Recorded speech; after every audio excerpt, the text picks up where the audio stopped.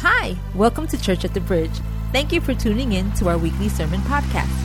Pastor Jose is starting a new series entitled, This Is Us. Today's message is called, We Love God. You're in for a great word. Let's listen in. Right. Well, good morning, everyone. How you doing? It's good to see you all. Happy Father's Day. So go ahead and slap a father a high five and tell him, I'm so glad that you are here. Come on, man. We got to show our father some love. Come on, Papa. What's up, bud? Good?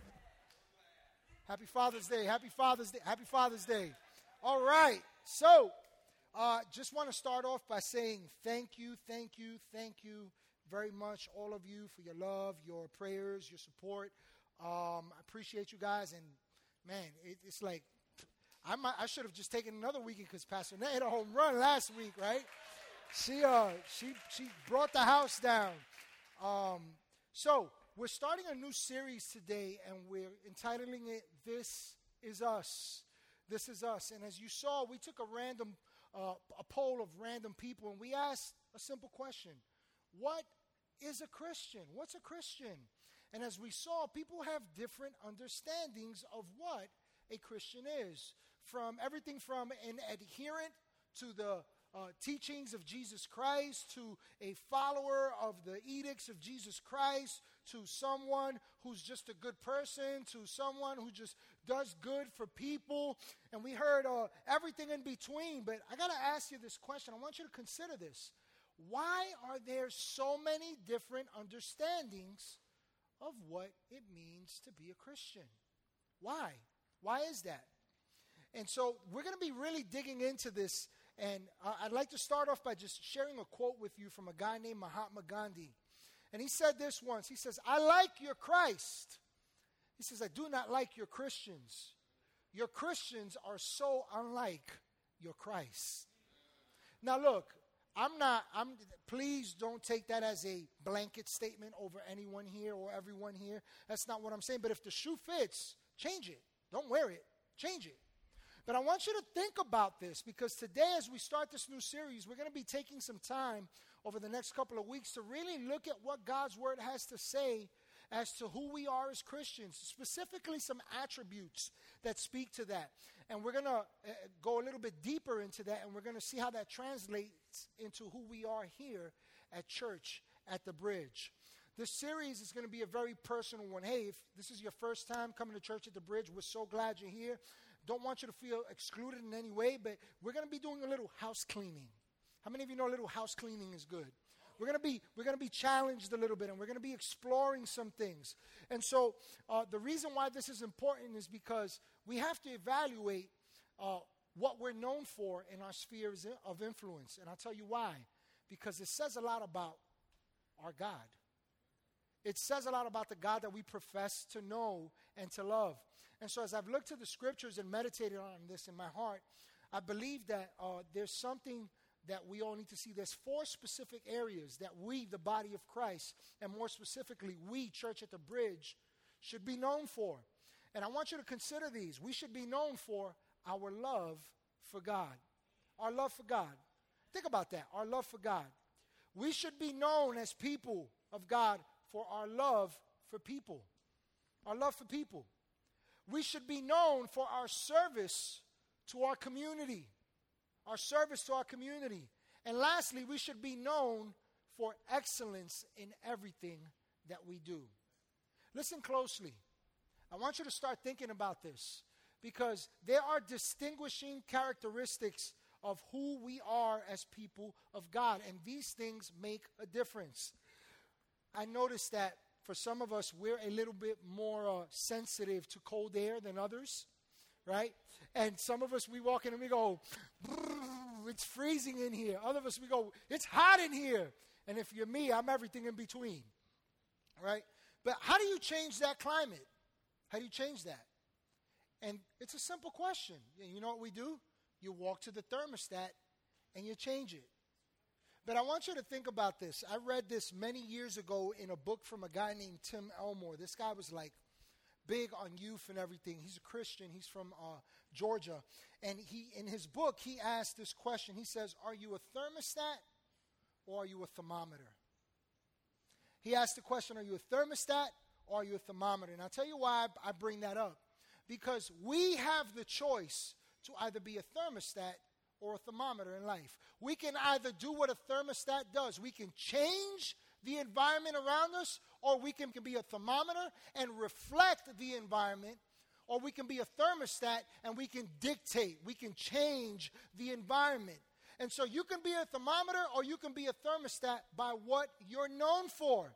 And today I want to begin by talking on one simple subject. We love God. We love God. I want to talk to you about that because the defining mark of a Christian is not how much they possess. It's not how blessed you are. It's not how much Bible scriptures you can spit like a machine gun. Blah, blah, blah, blah. You ever been around one of those people? But the Bible says this, and the Bible says that, and the Bible says this, and it's like, all right, sorry, Jesus Jr., let me just move out your way, right? Or it's not how much you go to church. It's not how you dress. It's not any of those things. The mark of a Christian is defined first and foremost by their love for God. By their love for God. And nothing speaks to a love for God more than one who lives in a love for God by their following after Jesus. Let me tell you what I'm talking about. You'll know someone who loves God as they follow God because they're known to be a disciple. A disciple. Now that word disciple is very interesting. It's a simple word. It means a learner. It refers to someone who's a pupil. And if we're to truly appreciate what it means to be a disciple of Christ, a lifelong learner, a lifelong follower. Think of it this way. A teacher doesn't show up and follow the student.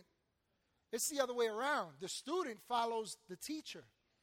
And we as disciples are called to follow after Christ. In Acts chapter 11, verses 26 through 30, reading from the second half of verse 26, we begin to see this whole deal of what it means to be a disciple. To love God. It says, so for a whole year, Barnabas and Saul met with the church, and they taught great numbers of people. The disciples were called Christians first at Antioch. During this time, some prophets came down from Jerusalem to Antioch, and one of them, named Agabus, stood up and through the Spirit predicted that a severe famine would spread over the entire Roman world. This happened during the reign of Claudius. And the disciples, each one as was able, decided to provide help for the brothers and sisters living in Judea. This they did, sending their gift to the elders by Barnabas and Saul. And so what was it that made these people disciples? What was it that distinguished them in their love for God? Listen, these people were so devoted in their love for God that people started calling them Christians. That might not mean much to many people today. We use that word so flippantly. It just rolls off the tongue. It really doesn't hold much weight today. When we asked people, what do you think? What's a Christian? You know what they told us? They told us that a Christian is someone who adheres to certain rules, who follows certain beliefs. Not one person said a Christian is someone who loves God. That's a sad state of affairs. That's sad. And I'll tell you why I bring this up, because the word Christians, you know what it was? It was a term used to point somebody out as one who was a little Christ. That's what Christian means. That's what Christian means. Listen, these people were so devoted in their love for God that people started calling them, there goes little Jesus. There goes one who resembles Christ. These people didn't just believe in Christ, they resembled him. They reminded people of Christ when he was on earth. Now, everybody do this with me. Take your hands and act like you're looking in a mirror. And I want you to consider, as you look in this mirror and you look at yourself, what do people see? Who do people know? What impact is your life and mine making? See, now you can put your hands down. Some of you are still looking at your hands. Listen, these people so loved God and were so devoted to learning about Christ. Learning about Christ. That's what they were devoted to. They weren't devoted to a denomination. They weren't devoted to a certain social class. They weren't devoted to a certain group of people. Listen, these people were devoted to Jesus Christ, to knowing him and loving him and seeking him and going wherever he went. And as a result, people said, man, now you got to keep in mind that at this time during the early church, there were some people who had never seen Christ. But in light of the fact that they still they had not seen Christ, they could see him in someone and say, there's a Christian. And so, not only did they devote themselves to learning about Christ, they devoted themselves to acting like him wherever they went. Listen, they jumped at the opportunity to be of service. They jumped at the opportunity to meet needs. They jumped at the opportunity to work together. They jumped at the opportunity to be world changers, to make an impact. They jumped at the opportunity to love people. They jumped at the opportunity to be of service and reach people. These people were Christians. Little Christs. Little Christ. And it was because they loved God above all. You know, when you love God, it changes your perspective of people. When you love God, it changes your perspective of your husband, of your wife. When you love God, it changes your perspective of your enemies. When you love God, it changes your perspective of the challenges in this world. When you love God, it changes the way you see yourself and how you feel and how you respond to everything going on around you. And so why is this important? Why is it important in this love for God to be known as a disciple? I'm going to tell you why. Because it takes a disciple to make a disciple.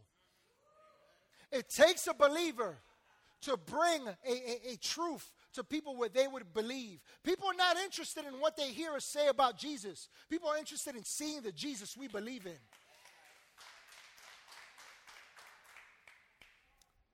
And the only way that this world will ever know God is through people who love God. You know, when we profess to be Christians and we make decisions that contradict what we believe in, don't you buy the lie that nobody's watching. This world is watching. Parents, let me say something to you. Right now, the only Jesus that your kids see is the one you model at home. How you respond to things, how you relate to people, how you conduct yourself, and the words that you say. They're listening. This world is watching. Your children are watching. People are watching. Listen, there are people that this is all brand new to them. This is all brand new, and praise God, they're in the church and they're seeking to grow and to know, but don't you buy the lie that, that's between them and God. I'm going to show you in a minute that it's between what God is doing in you and what you're modeling to others. And so 2 Corinthians chapter 2 verses 14 and 15 puts it this way. It says, but thanks be to God who always leads us as captives in Christ's triumphal procession, and he uses us to spread the aroma of the knowledge of him everywhere. For we are to God the pleasing aroma, watch this, the aroma of Christ among those who are being saved and those who are perishing.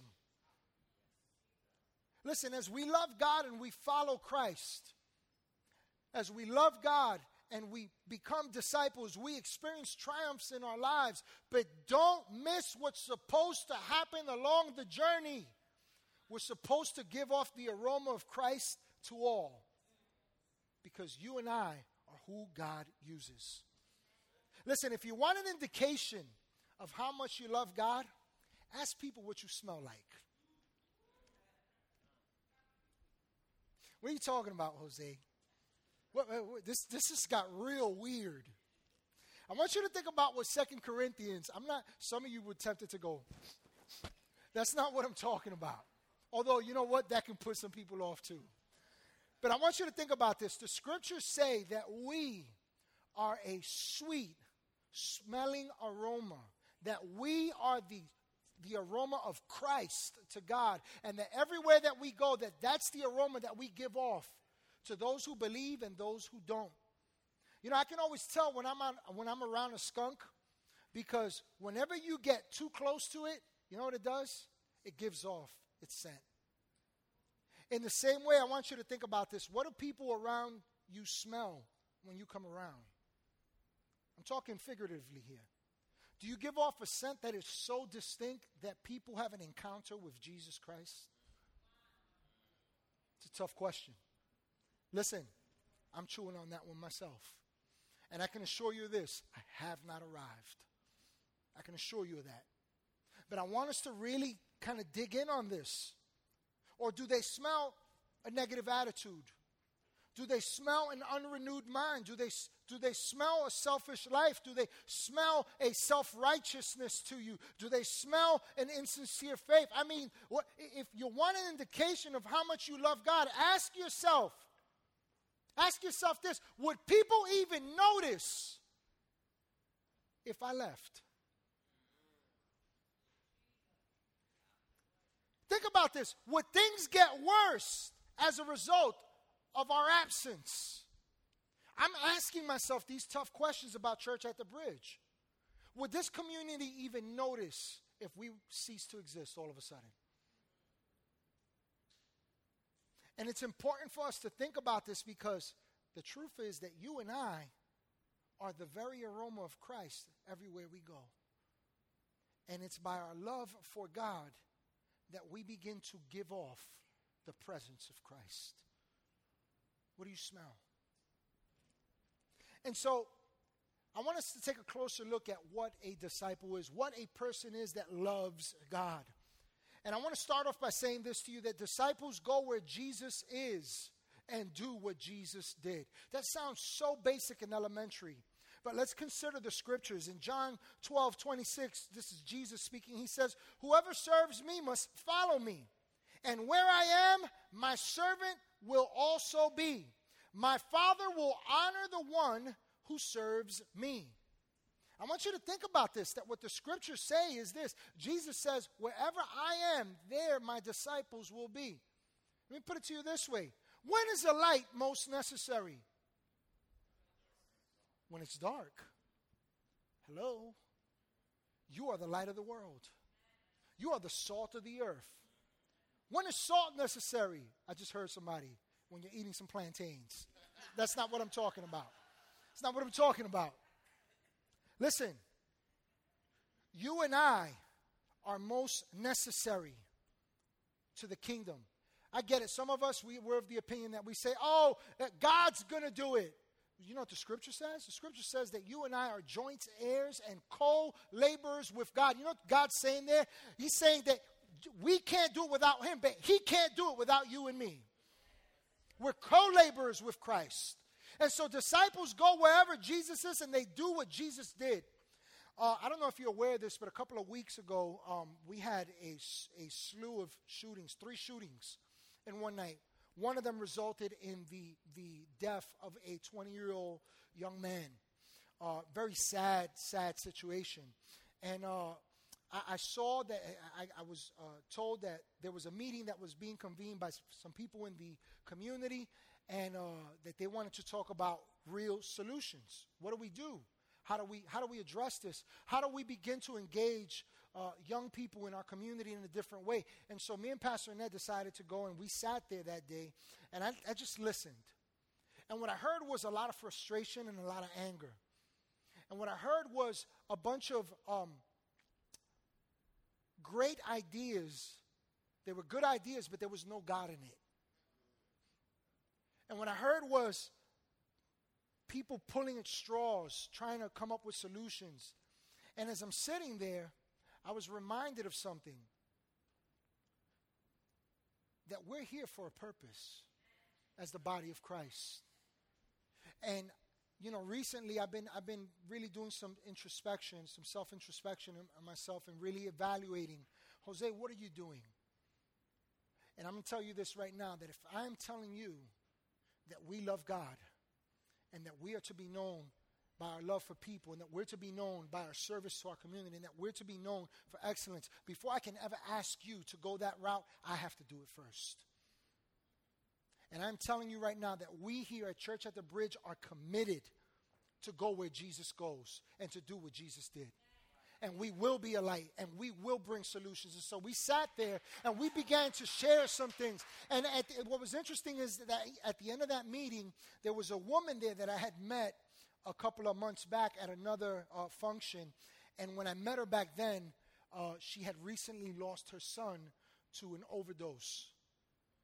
And so she started a program in memory of her son to help educate people on the signs of addiction and how to respond to them with Narcan training and all this other stuff. And I remember when I was introduced to her and I was told what had just happened to her son, tears came to my eyes.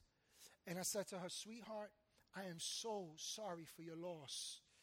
And I said, but the strength that is in you, the resilience that is in you to stand up and say, I refuse to bow down to this loss, and instead I choose to be a difference maker, to reach people. And she began to cry, and I just began to just minister to her. I forgot all about that interaction. I see this woman this past week on Wednesday when they had this meeting, and she comes up to me, she says to me, "I remember you." She says, "I remember you." And she says, and what you said, because we started talking about approaching this from a standpoint of love. I said, why don't we just begin to adopt a block at a time? Let's just begin to, in a 3.8-mile square radius, there are so many champions in this community that care. Why don't we each just take ownership for one block at a time, and instead of telling drug dealers how bad they are and how they need to leave, why not begin to get to know their story and hear where their heart is and begin to love on them and build trust with them. And through that love, we begin to minister to them, and we begin to help people, and we begin to show them a different way. And that went over the head of so many people. But this woman got it. This woman got it. And she says to me, "Pastor, we need to talk. And there's some things brewing now that are going to bring about some change. But I will say this to you. I don't know about you, but I am not satisfied as to where we are as the body of Christ here at Church at the Bridge. I'm not. I'm going to tell you that. I'm not satisfied. I'm not satisfied. Oh, but we work with men in transitional facilities. Why aren't we doing that with women? Why aren't we doing that with women? Why aren't we doing that with women? Oh, but we give out free haircuts. Yeah, well, why aren't we going beyond what we're doing? Oh, but we do friends and family night. Great, that's awesome. I'm so excited about that. But there are more people that need to know this gospel, that need to encounter the love of God. What do you smell like? What do you smell like? I want you to think about that. See, so disciples go where Jesus is. And Jesus said this. He said, I didn't come for the righteous. He says, I came for the sinner. You know what I want to be known as? A friend to sinners. You know what I want to be known as? I don't want to be known by a few events that we put together throughout the year and some one or two things that we do here and there. I want to be known. Let me correct that. I want Jesus to be known. And you know how that's going to happen? It's time that we get unsatisfied. You got to get to a point where, you know what? I'm here, but this isn't enough. This isn't enough. I'm on mission, man. I'm telling you right now, there's something brewing, and I need you to get this, that our love for God leads us to a place where we are unsatisfied with just doing the status quo, but by just doing a couple of things. No, we are called to be the light of the world, and the light always shines. Listen, God's kingdom is made up of disciples, not superstars. Listen, you know why I say that? Because I've been in places where they say, where I've heard it said, well, that's what we pay you guys for. You're the pastor. Well, that's why we have a few select people that do all the work. You know that when we have events, when we have things to reach this community, we should have a line out the door waiting to sign up. We should have a line out the door of people that say, no, but you went already, let me do it.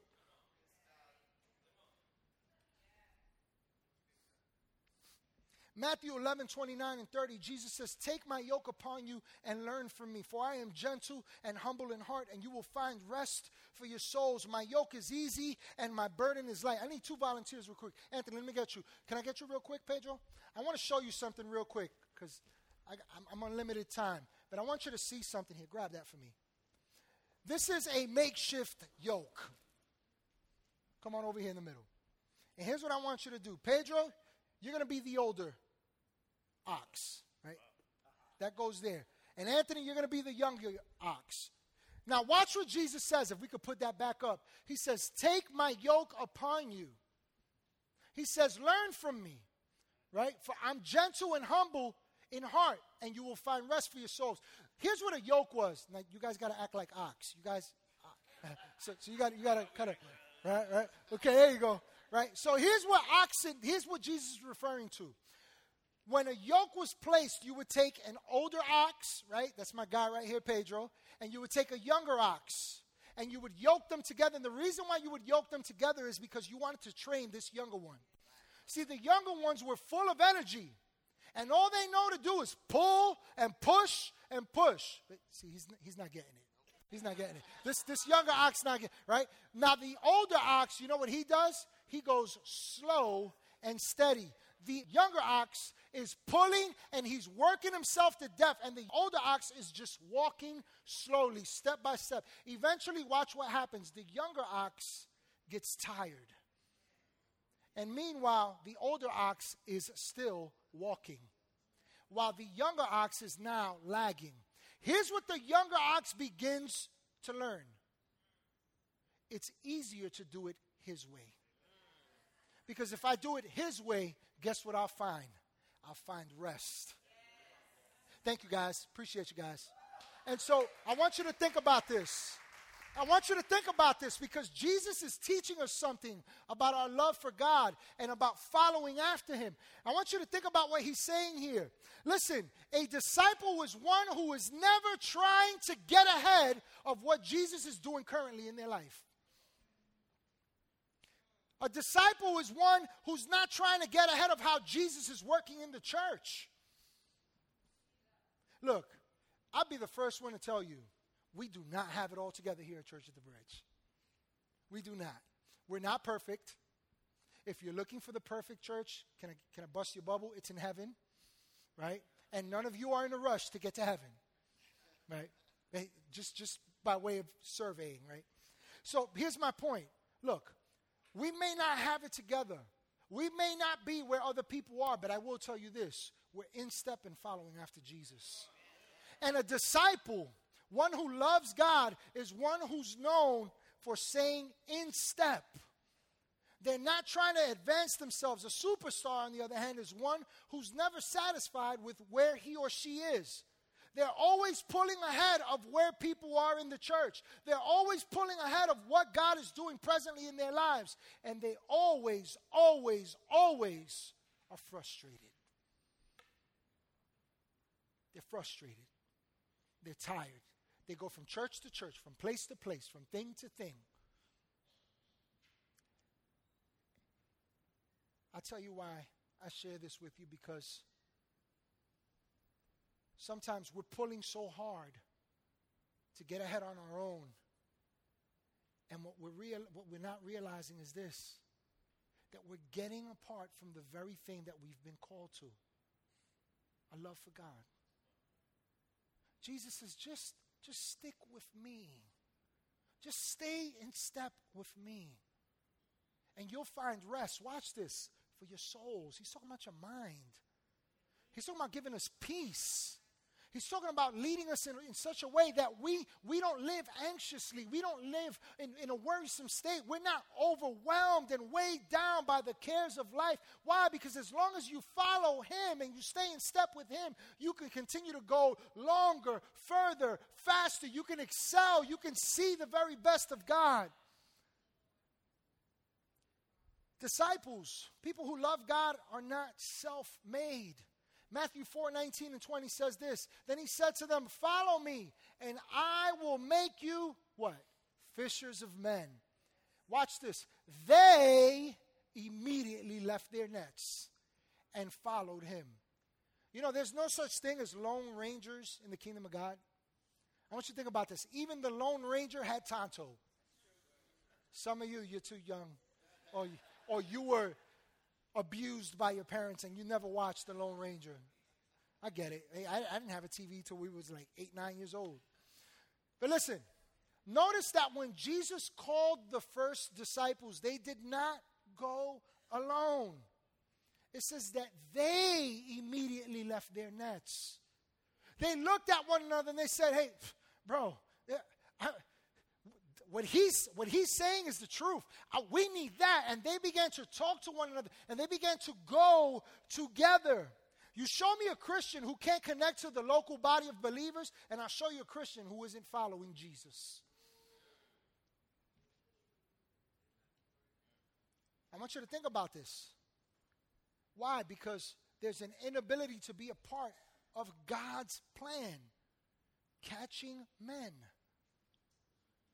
Being a light. Disciples have a we do it better together mentality. Lone Rangers have a I can do it better on my own mentality.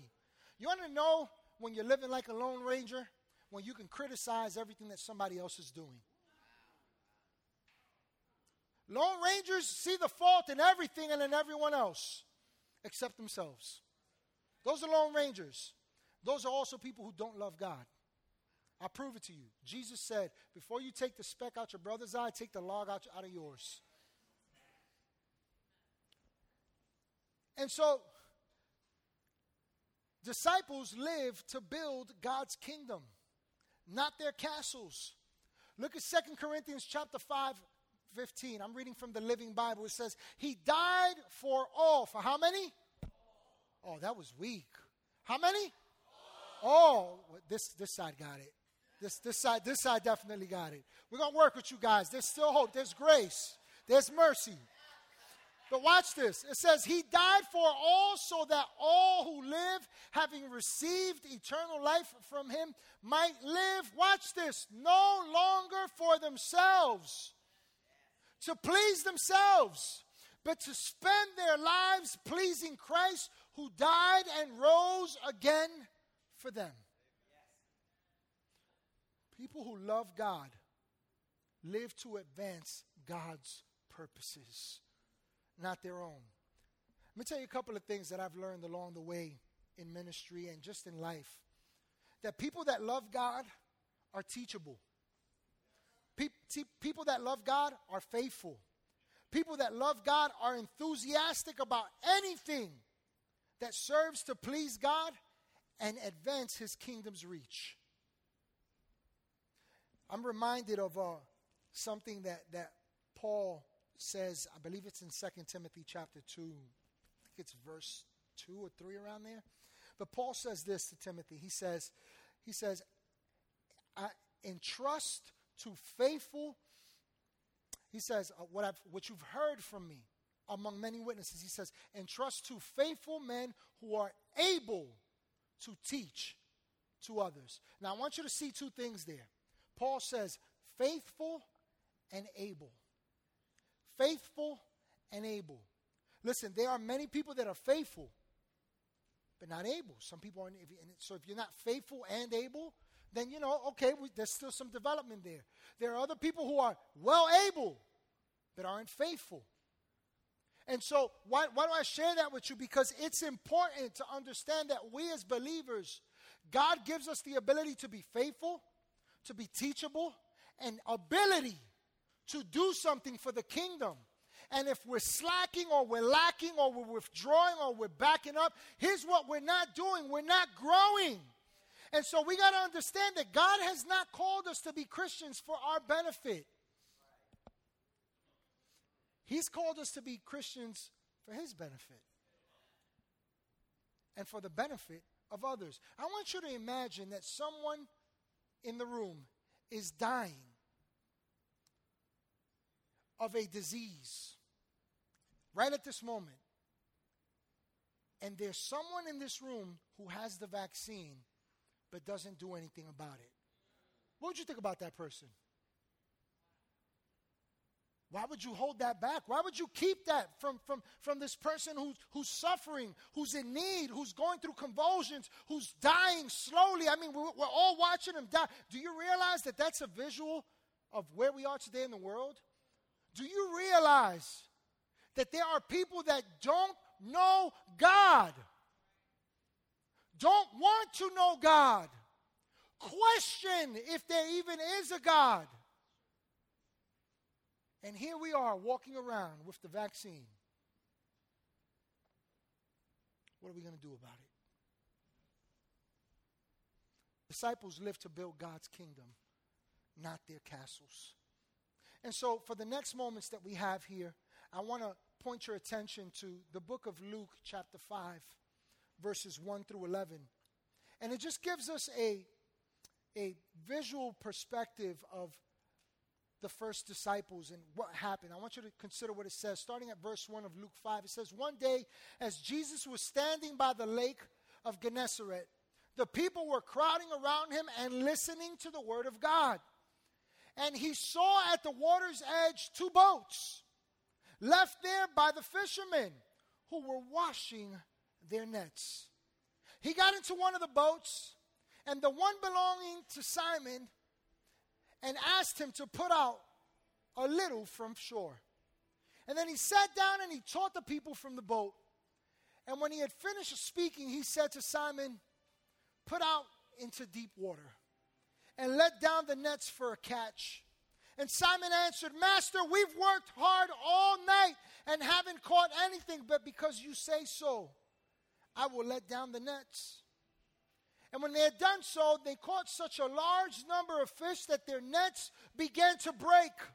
And so they signaled their partners in the other boat to come and help them. And they came and filled both boats so full that they began to sink. And when Simon Peter saw this, he fell at Jesus' knees. And he said, 'Go away from me, Lord. I am a sinful man.' For he and all his companions were astonished at the catch of fish that they had taken. And so were James and John, the sons of Zebedee, Simon's partners. And then Jesus said to Simon, 'Don't be afraid. From now on, you will fish for people.' And so they pulled their boats up on the shore. Listen closely to this. They left everything, and they followed him. They followed him. Here what we see is, it's the account of Peter and some of the other disciples' first encounter with Jesus. And listen, what we see is that these guys had spent all night trying to catch some fish. In other words, they went to the limit. They got so far and they said, 'Well, we didn't catch anything. Let's call it quits. We've been unsuccessful.' And then Jesus happens to be on the shore, and he's being pressed in by the crowds to such an extent that as he sees Peter washing his nets and leaving empty-handed, he says, 'Peter, Simon Peter, take me out on your boat, and let's go out a little bit further.' And as he gets out, Jesus is teaching, and Peter's hearing about this love of God, about this plan that God has. And then Jesus is done, and he says to Peter, 'Peter, let's go a little bit deeper.' I pray some of you are listening with the ears of your heart at this moment. And Peter says, 'Jesus, I've been there. I've done that. I've done everything I can do. There's no more to do. Jesus, I've been doing this for years. I'm known as a fisherman in the community.'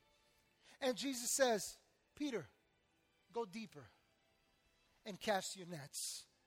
And the Bible says that Peter goes and he says, 'At your word, I'll do it.'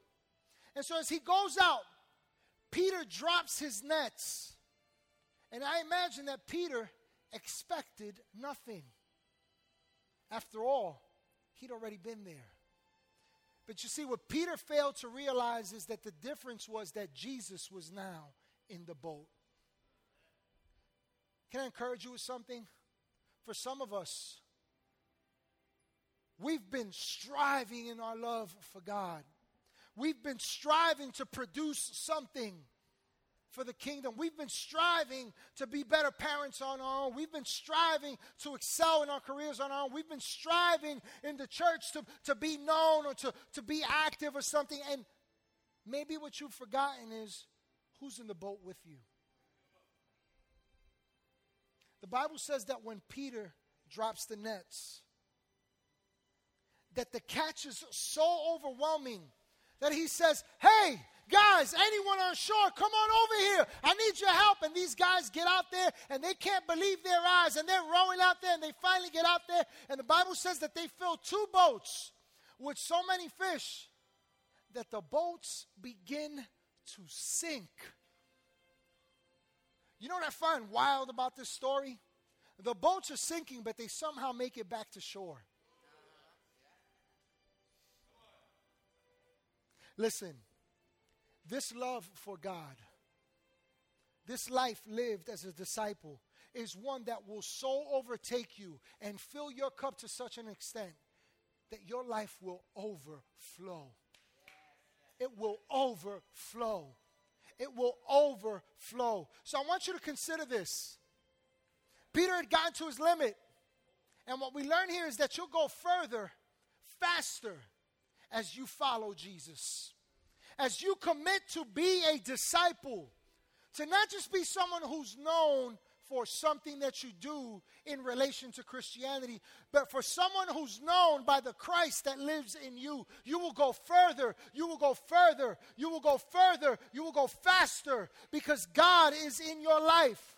Peter's livelihood and his identity were all tied up in his career as a fisherman. But Jesus got into his boat and he took him to deeper waters, which leads me to my second point, that you'll experience life change. What are we talking about here? Peter had devoted his life to fish. To fish. In those days, when you were a fisherman, it wasn't just a job you had. It was your identity in society.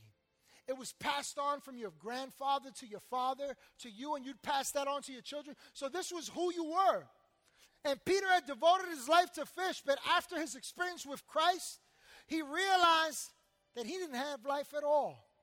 Peter found himself confronted with the error of his way, and he realized, I thought I was a fisherman. And he realized, I'm a sinner. I need God. I need purpose for my life. I need something more. And watch what Jesus responds to him. See, Peter was about to jump out of the boat because he's like, get away from me. I'm a sinner. I'm no good to be before you. And watch what Jesus says to him in verse 10. It says, Jesus said to him, don't be afraid. In other words, Jesus is saying, you no longer have to worry about that. Why? Because Jesus had taken him deeper to prove to him that there was something greater for his life. I'm here to tell you this morning that God is inviting you and I to go deeper because there's something greater. God is calling you and I to go deeper in this relationship with God because there's something greater He wants to do in and through you. Listen, you're just getting started. I've been doing this for almost 20 years, and you know what I realized? I'm just getting started. I'm just getting started. Listen, the finish line is ahead of you. Why not run the race to finish? Like Peter, Jesus isn't moved by our circumstances, by our shortcomings. He's moved by the finish goal. He's calling you and I to something greater, which leads me to my last point. That when you love God and you're committed to follow after Him as a disciple, you'll live with a greater purpose. In one moment with Jesus, Peter went from being a fisherman to a fisher of men.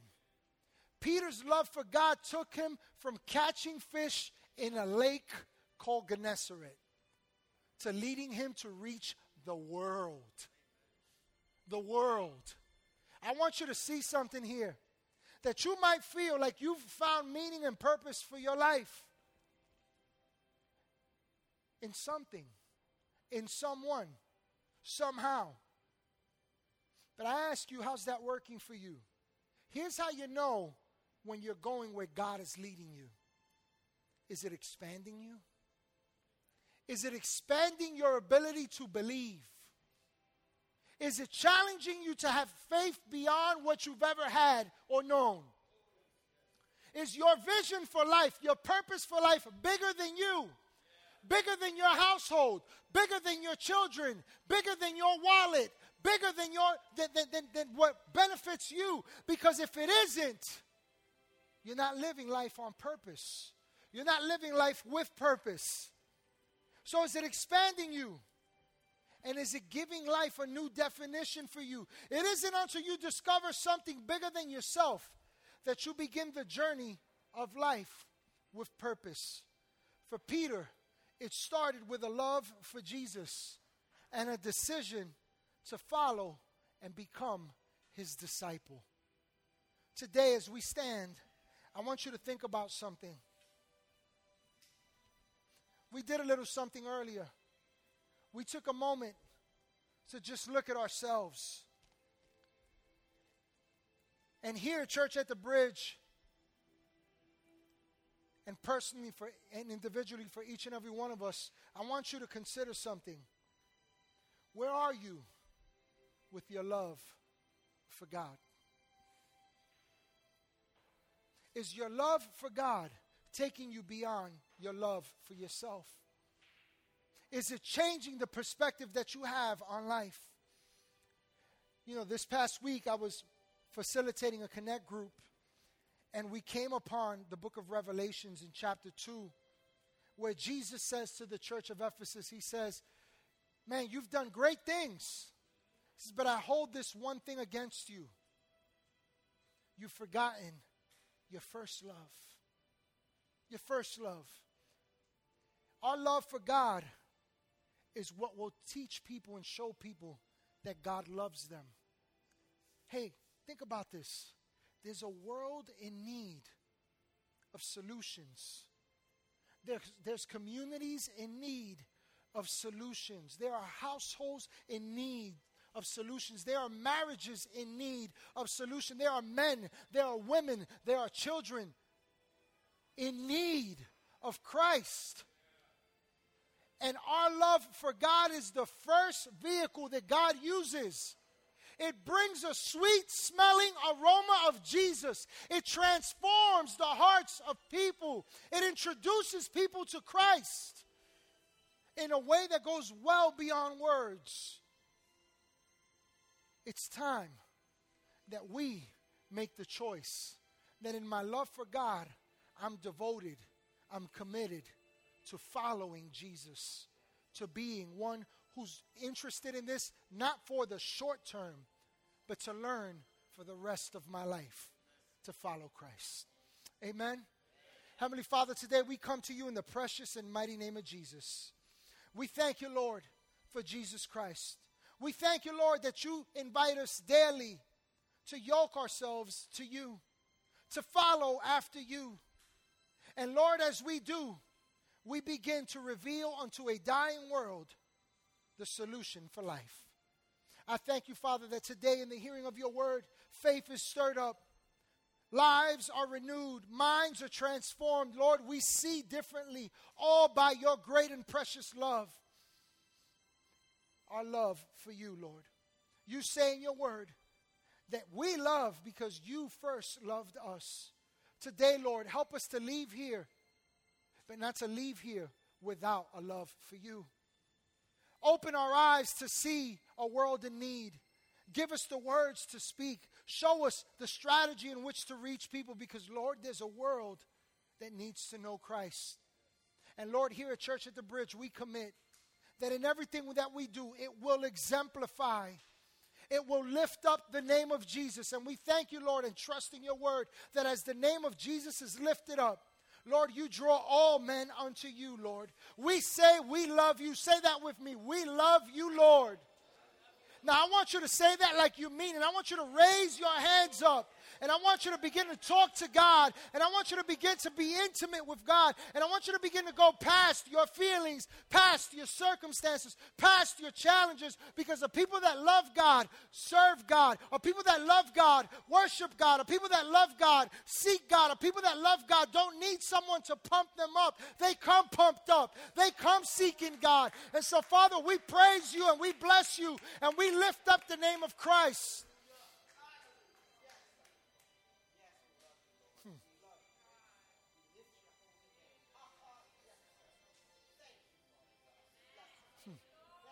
Jesus said this. Jesus said this. They will know that you are my disciples. This is by your love for one another. Listen closely to what he said. They will know that you're my disciples by your love. Your love. Father, today we thank you for your word. We receive it. And we embrace it, Lord, as truth for our lives. Hey, if there's anyone here, and maybe this whole deal of loving God, knowing God, you've never known it, you've never understood it. But today what you're hearing and what you're seeing is that, wow, I thought I knew God, or I thought I was good, but I've been leading my own life. I've been doing things my own way. If that's you, there's no condemnation, there's no judgment. But if you're recognizing that today, then here's what you're also realizing. Man, I need the Lord. I need something different. You're at a place of awakening, and if that's where you are, I want to encourage you to accept this simple gift that God loves you so much that he died and paid the price, the penalty for sin for you and I, so that we wouldn't have to pay it. He's absolved us of that weight, and instead he declares us free and holy and loved and purposeful and useful for life. He gives us meaning. And so if that's where you are and today you believe that, then join us in this prayer as we close out. Say this with us. Jesus, I believe you are the Son of God. I believe that you died and you rose again. I believe that you paid the price for me. Today I declare that you're my Lord, my Savior, and my God. And from this day forward, I'm following you, and I devote my love to you. Hey, if you prayed that for the very first time, we celebrate all that God's doing in your life. Don't leave here without telling somebody the decision you've made. We want to walk alongside you. Now, Father, we thank you for all this. In Jesus' name, amen and amen. Hey, dads, go ahead and stop by for some floats at the cafe. We're celebrating fathers.